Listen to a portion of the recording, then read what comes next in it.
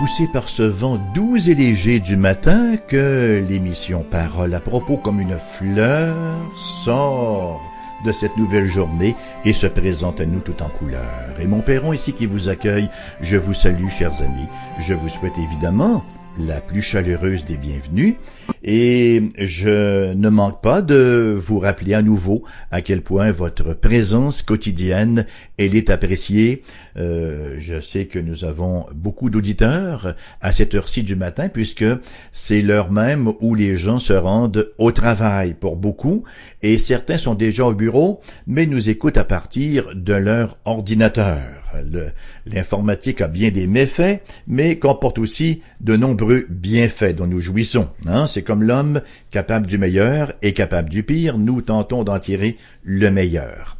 Nous poursuivons ce matin, alors que nous arpentons le chapitre 12 de l'évangile de Jean, et nous lirons les versets 27 à 30 aujourd'hui. Jean chapitre 12, les versets 27 à 30.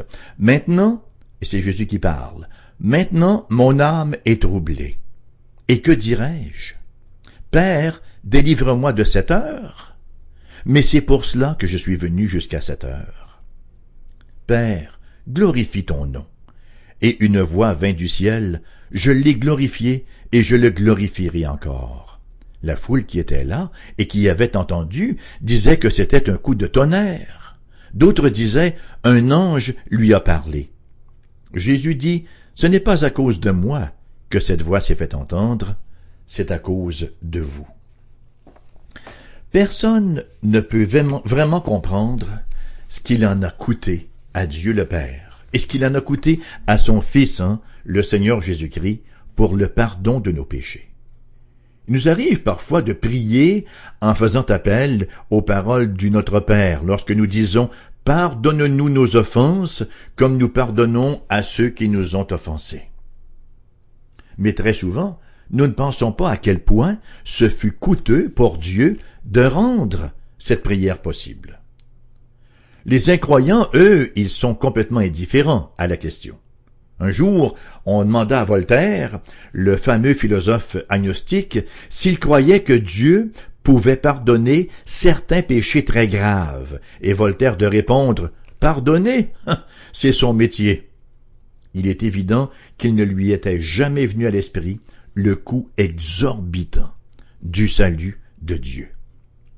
Pourrons-nous jamais savoir ce que ce salut a coûté à Dieu? Je ne crois pas qu'il nous soit impossible d'entrer, je crois qu'il nous est impossible d'entrer pleinement dans l'expérience de Jésus alors qu'il était séparé de son Père pendant ces heures de souffrance là et qu'il était à faire l'expiation de nos péchés. C'est impossible pour nous de nous identifier, de saisir pleinement cette expérience-là. Nous pouvons certainement avoir une certaine idée de ce qu'il a souffert à partir de ce que la Bible cependant a à nous dire. Ainsi, nous pouvons apprendre des versets que nous avons devant nous ce matin, versets qui nous rapportent qu'à la veille de sa crucifixion, Jésus fut troublé. Versets 27-28, « Maintenant mon âme est troublée, et que dirais-je? Père, délivre-moi de cette heure, mais c'est pour cela que je suis venu jusqu'à cette heure. Père, glorifie ton nom. » Et une voix vint du ciel, « Je l'ai glorifié, et je le glorifierai encore. » Alors que nous considérons ces versets-là, nous apprenons une autre leçon, et elle est peut-être encore plus personnelle, celle-là, à savoir comment nous pouvons trouver réconfort nous-mêmes, là, lorsque nos âmes sont troublées. Nous verrons donc ce matin, premièrement, la raison pour laquelle l'âme du Christ lui-même était troublée. Deuxièmement, nous verrons la ferme résolution qu'il l'a gardée inébranlable, même au milieu de l'épreuve, même au moment le plus critique.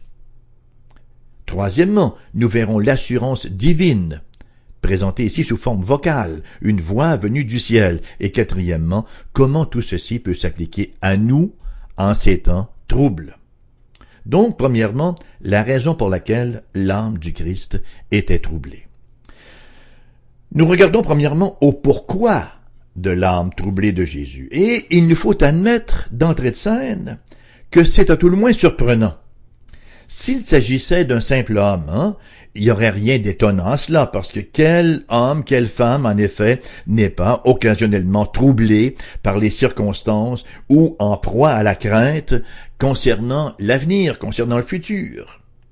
Mais le fait est que Jésus n'est pas un simple homme, il est aussi le Fils de Dieu, il est le Christ.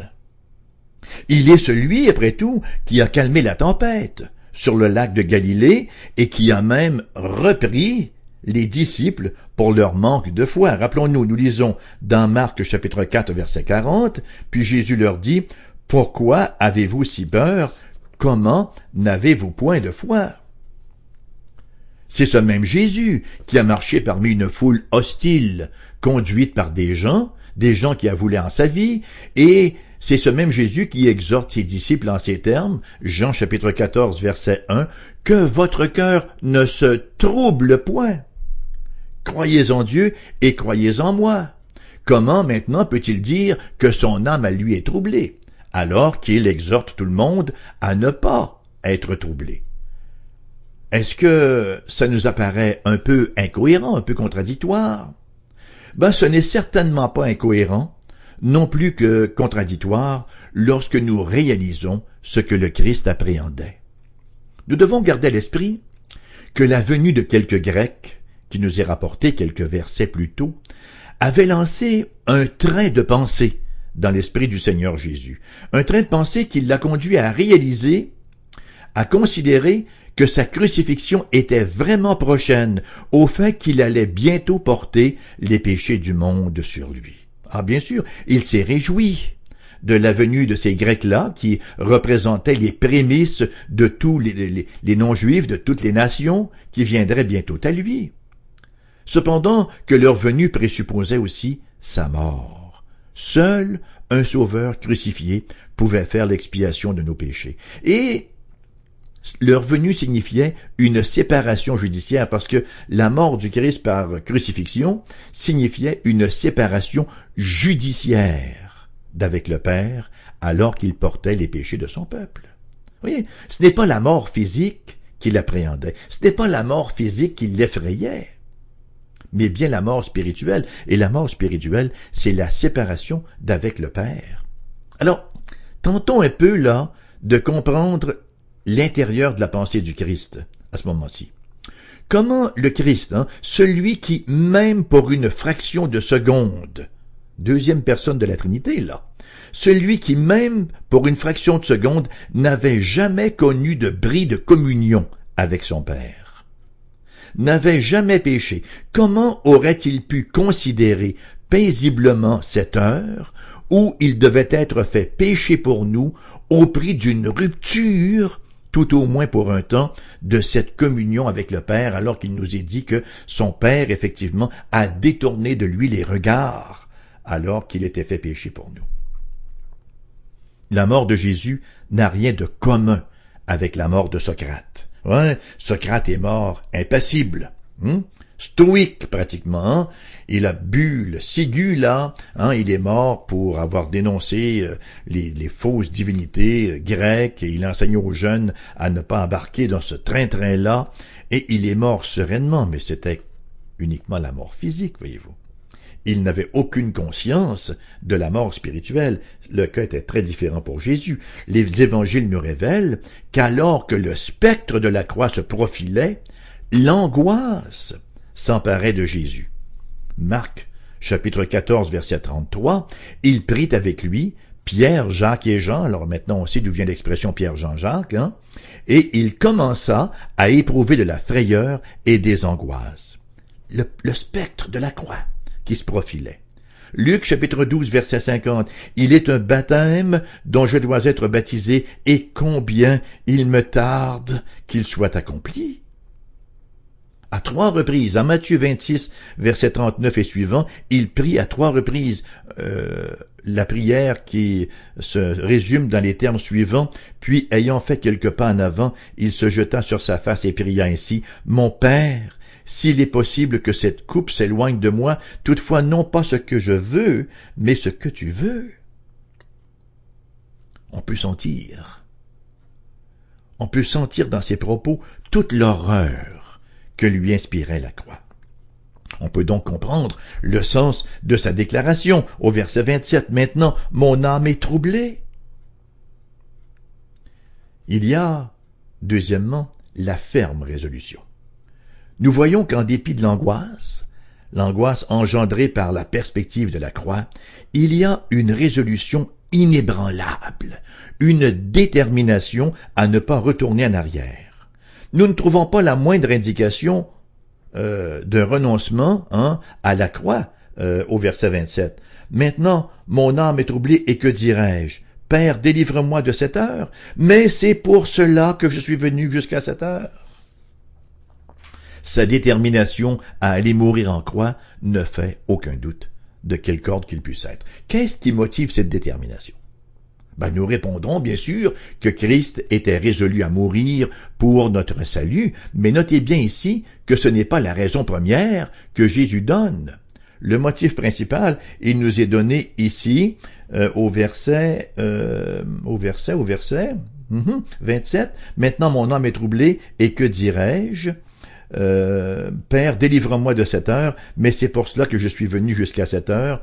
Père, glorifie ton nom. Voilà le motif principal que Jésus donne, que Jésus invoque pour sa détermination, c'est la gloire de Dieu. Malgré que la crucifixion soit porteuse de toutes les horreurs, Jésus ne reculera devant aucun moyen choisi par le Père pour que son Fils le glorifie. Et Dieu s'est effectivement glorifié par la mort du Christ Jésus. Non seulement a-t-il glorifié son nom, mais nous lisons même en Jean chapitre 12 verset 28 qu'alors que Jésus priait pour que le Père glorifie son nom, une voix se fit entendre du ciel disant « Je l'ai glorifié et je le glorifierai encore ». Et nous retrouvons cette même parole, c'est cette parole que nous retrouvons ici là au verset 28. Le nom de Dieu avait déjà été glorifié dans l'incarnation. Ce grand mystère de l'incarnation. Le Dieu qui se fait homme, le Dieu qui s'incarne, vient dans la chair, et choisit même un sein humain pour être engendré, celui de Marie. Grand mystère de l'incarnation, et lorsque les anges apparaissent effectivement au berger, ils disent que Dieu s'est glorifié dans l'incarnation. Luc chapitre 2 verset 14. Gloire à Dieu dans les lieux très hauts et paix sur la terre aux hommes qui l'agréent. Il a donc déjà été glorifié à l'incarnation, il a été glorifié tout au long de la vie de Jésus, et il le sera encore dans la crucifixion, suivie de la résurrection, suivie de l'ascension, etc., etc. Il nous faut nous rappeler que le jour vient où Jésus va revenir en gloire pour juger les vivants et les morts. Le livre de l'Apocalypse, au chapitre 5 et au verset 13, nous affirme en effet sans embâge, et toutes les créatures qui sont dans le ciel, sur la terre et sous la terre, sur la mer et tout ce qui s'y trouve, je les entendis qui disaient à celui qui est assis sur le trône et à l'agneau soit la louange, l'honneur et la gloire et la force au siècle des siècles. Maintenant, lorsque nous sommes troublés, quelle noblesse se dégage de cette détermination et de cette prière de Jésus. Père, glorifie ton nom. Quel qu'en soit le coup, Père, glorifie ton nom. Maintenant, quel est l'impact? Quelle est l'application de tout ceci à ma propre vie, à mon environnement terrestre? C'est relativement simple. Nous lisons que l'âme du Christ fut troublée. Est-ce que notre âme expérimente aussi ces moments troubles, ces moments où elle est troublée? Nous savons que nous avons expérimenté, que nous expérimentons et que nous expérimenterons encore des moments troubles dans l'avenir. Que devons-nous faire dans de telles circonstances? Comment réagir, par exemple, lorsqu'un être cher meurt? Comment réagir lorsque la maladie nous frappe sans nous prévenir? Comment réagir lorsqu'on perd subitement son emploi? Comment réagir lorsque les gens abusent de nous et que nos amis ne nous comprennent pas? Que faire dans toutes ces circonstances angoissantes, dans toutes ces circonstances où notre âme est parfois réduite en charpie? Ce que nous apprenons du Maître, qui, lui, lorsque son âme fut troublée, a prononcé cette prière, « Père, glorifie ton nom ». En d'autres mots, et c'est simple, l'évangile est simple, mais vrai. Si je dois perdre ma santé, Père, glorifie ton nom dans ma maladie. Si je dois perdre ma fortune, Père, glorifie ton nom par ma pauvreté. Si je dois perdre ma vie, Père, glorifie ton nom par ma mort et opère la résurrection. Il y a une puissance dans cette prière-là. Regardons là un mot à la fois. Le premier mot est le mot « Père ». L'angoisse, déjà, est en sérieuse décroissance lorsque nous nous adressons à Dieu comme Père. Et nous voyons cela chez les enfants. Lorsqu'un enfant est tout en peine et qu'il vient et dit « papa », déjà, si le papa est là, il est déjà très rassuré. Il y a même beaucoup du chagrin qui vient de diminuer. Et là, tous les espoirs sont permis. Papa est là. Et nous pouvons nous sentir perdus dans ce monde, ne sachant, dans certaines circonstances, où nous tourner. Les circonstances de nos vies peuvent parfois sembler désespérées. Cependant, si nous pouvons seulement entrevoir notre Père céleste, même si les circonstances demeurent les mêmes, notre perspective change radicalement. Lorsque nous disons « Père », nous avons dit tout ce qu'il est nécessaire de dire. Père, Père, glorifie ton nom. Ton nom. La difficulté vient souvent que nous substituons mon à ton. Glorifie mon nom. Au lieu de prier, glorifie ton nom. Ou encore nous ajoutons le mon au ton. Glorifie notre nom, le tien et le nôtre. Nous voulons glorifier Dieu, mais pas à nos dépens. Pas dans la mesure où il nous en coûte quelque chose, ou pas d'une manière qui ne correspond pas à notre choix personnel. Un bel exemple de personne qui a suivi l'exemple du Seigneur Jésus, c'est Joni Tada Eareckson.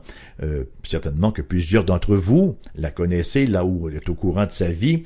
Elle est devenue quadraplégique après un malheureux plongeon dans une eau peu profonde. Ça a été extrêmement ardu, difficile au début, et maintenant, partout, elle donne des conférences. Enfin, maintenant, elle a un cancer, je pense qu'elle est en phase terminale, mais tout au long de sa vie, elle se promenait en fauteuil roulant et elle disait « J'aime mieux être dans ce fauteuil roulant avec lui que sur mes jambes sans lui. » Elle avait appris à voir que Dieu peut se glorifier dans sa difficulté, dans son infirmité, et elle a vraiment fait en sorte que Dieu soit glorifié par sa vie, par son témoignage, par la manière dont elle a côtoyé cette épreuve-là. Et ça vaut pour toutes les situations dans lesquelles nous pouvons nous retrouver. Père, glorifie ton nom. Père, glorifie ton nom dans mes rapports avec mes enfants qui sont parfois rebelles. Père, glorifie ton nom avec mes enfants qui ne veulent pas venir encore à la foi, même qui se moquent de moi parfois. Père, glorifie ton nom avec mon patron insupportable, l'incarnation du mot marabout. Père, glorifie ton nom dans mes rapports parfois abrasifs avec mes collègues de travail. Père, glorifie ton nom dans mes difficultés à l'école. Et le reste, et le reste, et le reste.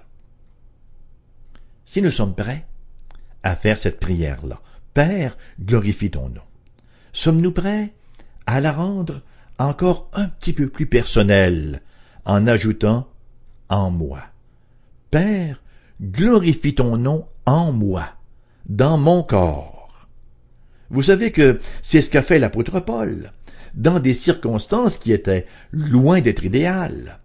Alors qu'il était emprisonné à Rome et qu'il écrivait aux Philippiens, nous lisons en effet au chapitre 1, verset 20, « Selon ma ferme attente et mon espérance, que je n'aurai honte de rien, mais maintenant comme toujours, Christ sera glorifié dans mon corps, avec une pleine assurance, soit par ma vie, soit par ma mort. » Paul avait planifié un voyage à Rome, pour aller y prêcher l'Évangile.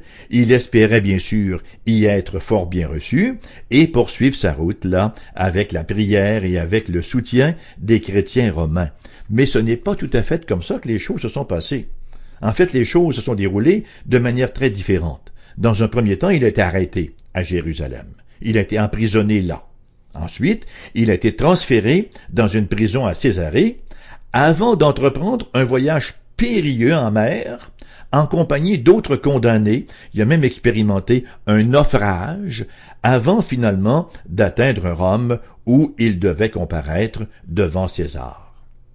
Il écrit dans sa deuxième épître à Timothée, et nous nous entendons tous pour dire que 2 Timothée, c'est le testament spirituel de Paul. Il écrit dans 2 Timothée, chapitre 1, versets 15 à 17, ce qui suit. « Tu sais que tous ceux qui sont en Asie m'ont abandonné, entre autres Phygèle et Hermogène. Que le Seigneur répande sa miséricorde sur la maison d'Onésiphore, car il m'a souvent consolé et il n'a pas eu honte de mes chaînes. Au contraire, lorsqu'il est venu à Rome, il m'a cherché avec beaucoup d'empressement et il m'a trouvé. » Alors, nous sommes très très loin de voir ici Paul dans un hôtel Sandals, là vous savez ces hôtels de grand luxe, ou encore dans un club med. Il va de prison en prison et finalement il a fait appel à César parce qu'il se rendait très bien compte que tous les complots fomentés contre lui allaient mettre fin à son ministère et même à sa vie. Il en appelle à César selon la volonté de Dieu et il se rend à Rome car Dieu lui dit qu'il va effectivement rendre témoignage devant la cour romaine. Cependant, il ne reçoit pas trop d'encouragement des gens autour. Nous le voyons ici, abandonné dans son projet. C'est lorsque nous sommes dans les difficultés qu'on a le plus besoin de notre entourage et de nos amis, et il va dire à Timothée, « Tu sais que tous ceux qui sont en Asie m'ont abandonné. » Entre autres, Phygèle et Hermogène. Des amis chers, des amis proches, des collaborateurs, des collaboratrices. Et voici que ils m'abandonnent, ils sauvent leur peau, m'abandonnent. Je ne vaux plus le coup. Et par contre, il y a eu Onésiphore qui est resté fidèle, mais certainement que Dieu est resté fidèle. Et comment ça s'est terminé, cette épopée-là de Paul? Il a été exécuté. On dit qu'il a été effectivement exécuté, et avant sa mort, alors que la menace de mort pesait sur lui, il écrit aux Philippiens, toujours dans ce chapitre 1, verset 21, « Car Christ est ma vie, et la mort m'est un gain. Alors que je vive ou que je meure, Christ est ma vie. Si je vis sur cette terre, bon, il y a toute une pléthore d'épreuves, j'ai tout le catalogue là, moi j'ai commandé le forfait au complet là, j'ai eu toutes les épreuves, mais ils ont toutes été supportables parce que Christ est ma vie et il est avec moi en toutes circonstances. Et dans la mort, ce sera la fin de mon pèlerinage terrestre et je recevrai la couronne de gloire qui m'est réservée. Ce sont là des propos incompréhensibles, voire des propos insensés pour quelqu'un qui n'est pas né de nouveau et qui ne vit que pour le monde présent, qui ne vit que pour le plaisir présent, pour les hédonistes qui cherchent le moins de difficultés possible et le plus de confort et de plaisir possible. À quel point cela est éphémère, et éphémère est encore un euphémisme. Le monde présent qui passe, qui est en train de se décomposer. On regarde l'économie à l'échelle mondiale présentement, c'est en train de se pulvériser. Les choses qu'on considérait comme solides, comme des colonnes, sont en train littéralement de s'écrouler. C'est éphémère ce monde, mais pour les croyants, pour celui qui n'est pas seulement un professant, mais un véritable possédant, qui possède la foi biblique, il n'est pas troublé. Il n'est pas abattu. Il est encouragé. Et dans ses difficultés, il sait que sa vie présente ne sera pas exempte de difficultés. Parce que présentement, il répond à l'appel de Jésus, que celui qui veut me suivre prenne sa croix et qu'il me suive. Nous savons présentement que nous avons une croix à porter, mais nous savons que elle sera suivie de la couronne. Ce n'est que pour un temps. Nous savons que nous sommes déjà sauvés, nous sommes déjà en attente de la pleine réalisation de ce salut que le Christ nous a chèrement et clairement acquis à la croix. Si vous ne faites pas encore partie de ces gens sauvés, c'est le Christ qui sauve. Cherchez pas ailleurs, ça se vend pas chez Walmart, ça le salut. Ça ne s'achète pas non plus sur la place publique ou même sur la place céleste avec des bonnes œuvres. Le salut, ça a été acheté. Oui, c'est par les œuvres, mais pas par les nôtres. Ça a été acheté par les œuvres et l'œuvre parfaite du Christ Jésus, et il en fait don. Si vous voulez acheter le salut, vous allez vous retrouver comme Simon le magicien, qui a été maudit par Pierre. Le salut ne s'achète pas, le salut ne se procure pas par quelque bargaining que ça puisse être. Le salut, c'est un don gratuit, c'est ce que ça veut dire par grâce. C'est par la grâce que nous sommes sauvés, par le moyen de la foi. Ce n'est pas par les œuvres, afin que personne ne se glorifie, c'est le don de Dieu. Si vous n'êtes pas parmi les sauvés, venez au Christ, courez dans les bras du Christ. Venez à lui, suppliez-le de vous recevoir et de vous accorder son salut. Je ne mettrai pas dehors celui qui vient à moi, de dire Jésus. Et sur cette invitation à laquelle j'espère vous allez répondre, se termine l'émission d'aujourd'hui. Elle va vous revenir en rediffusion à 14h cet après-midi. Là, je vais finir avec ma petite sonnette habituelle, en vous rappelant que vous pouvez nous écouter en direct sur Internet, foifm.com, sauf avec Internet Explorer, c'est un furteur avec lequel ça ne fonctionne pas, mais tous les autres, Firefox, Safari, Google Chrome, tout le reste fonctionne. Alors, foifm.com, vous pouvez soit nous écouter en direct ou en différé, ou télécharger les émissions. Vous pouvez également nous écrire à l'adresse postale suivante, AERBQ, casier postal 40088, Québec, QC, G1H2S5. Alors, AERBQ, casier postal 40088, Québec, QC, G1H2S5. Mon adresse courriel, en minuscule et tout d'un trait, raymond.perron@cfoi-fm.com. Numéro de téléphone pour les gens de la région de Québec, 88 688 0506, 88 688 0506. Ailleurs en province, numéro sans frais, le 1 877 659 0251. Merci encore de votre présence ce matin. Que le Seigneur vous remplisse jusqu'à débordement de sa parfaite paix. Et je vous confie à la prochaine.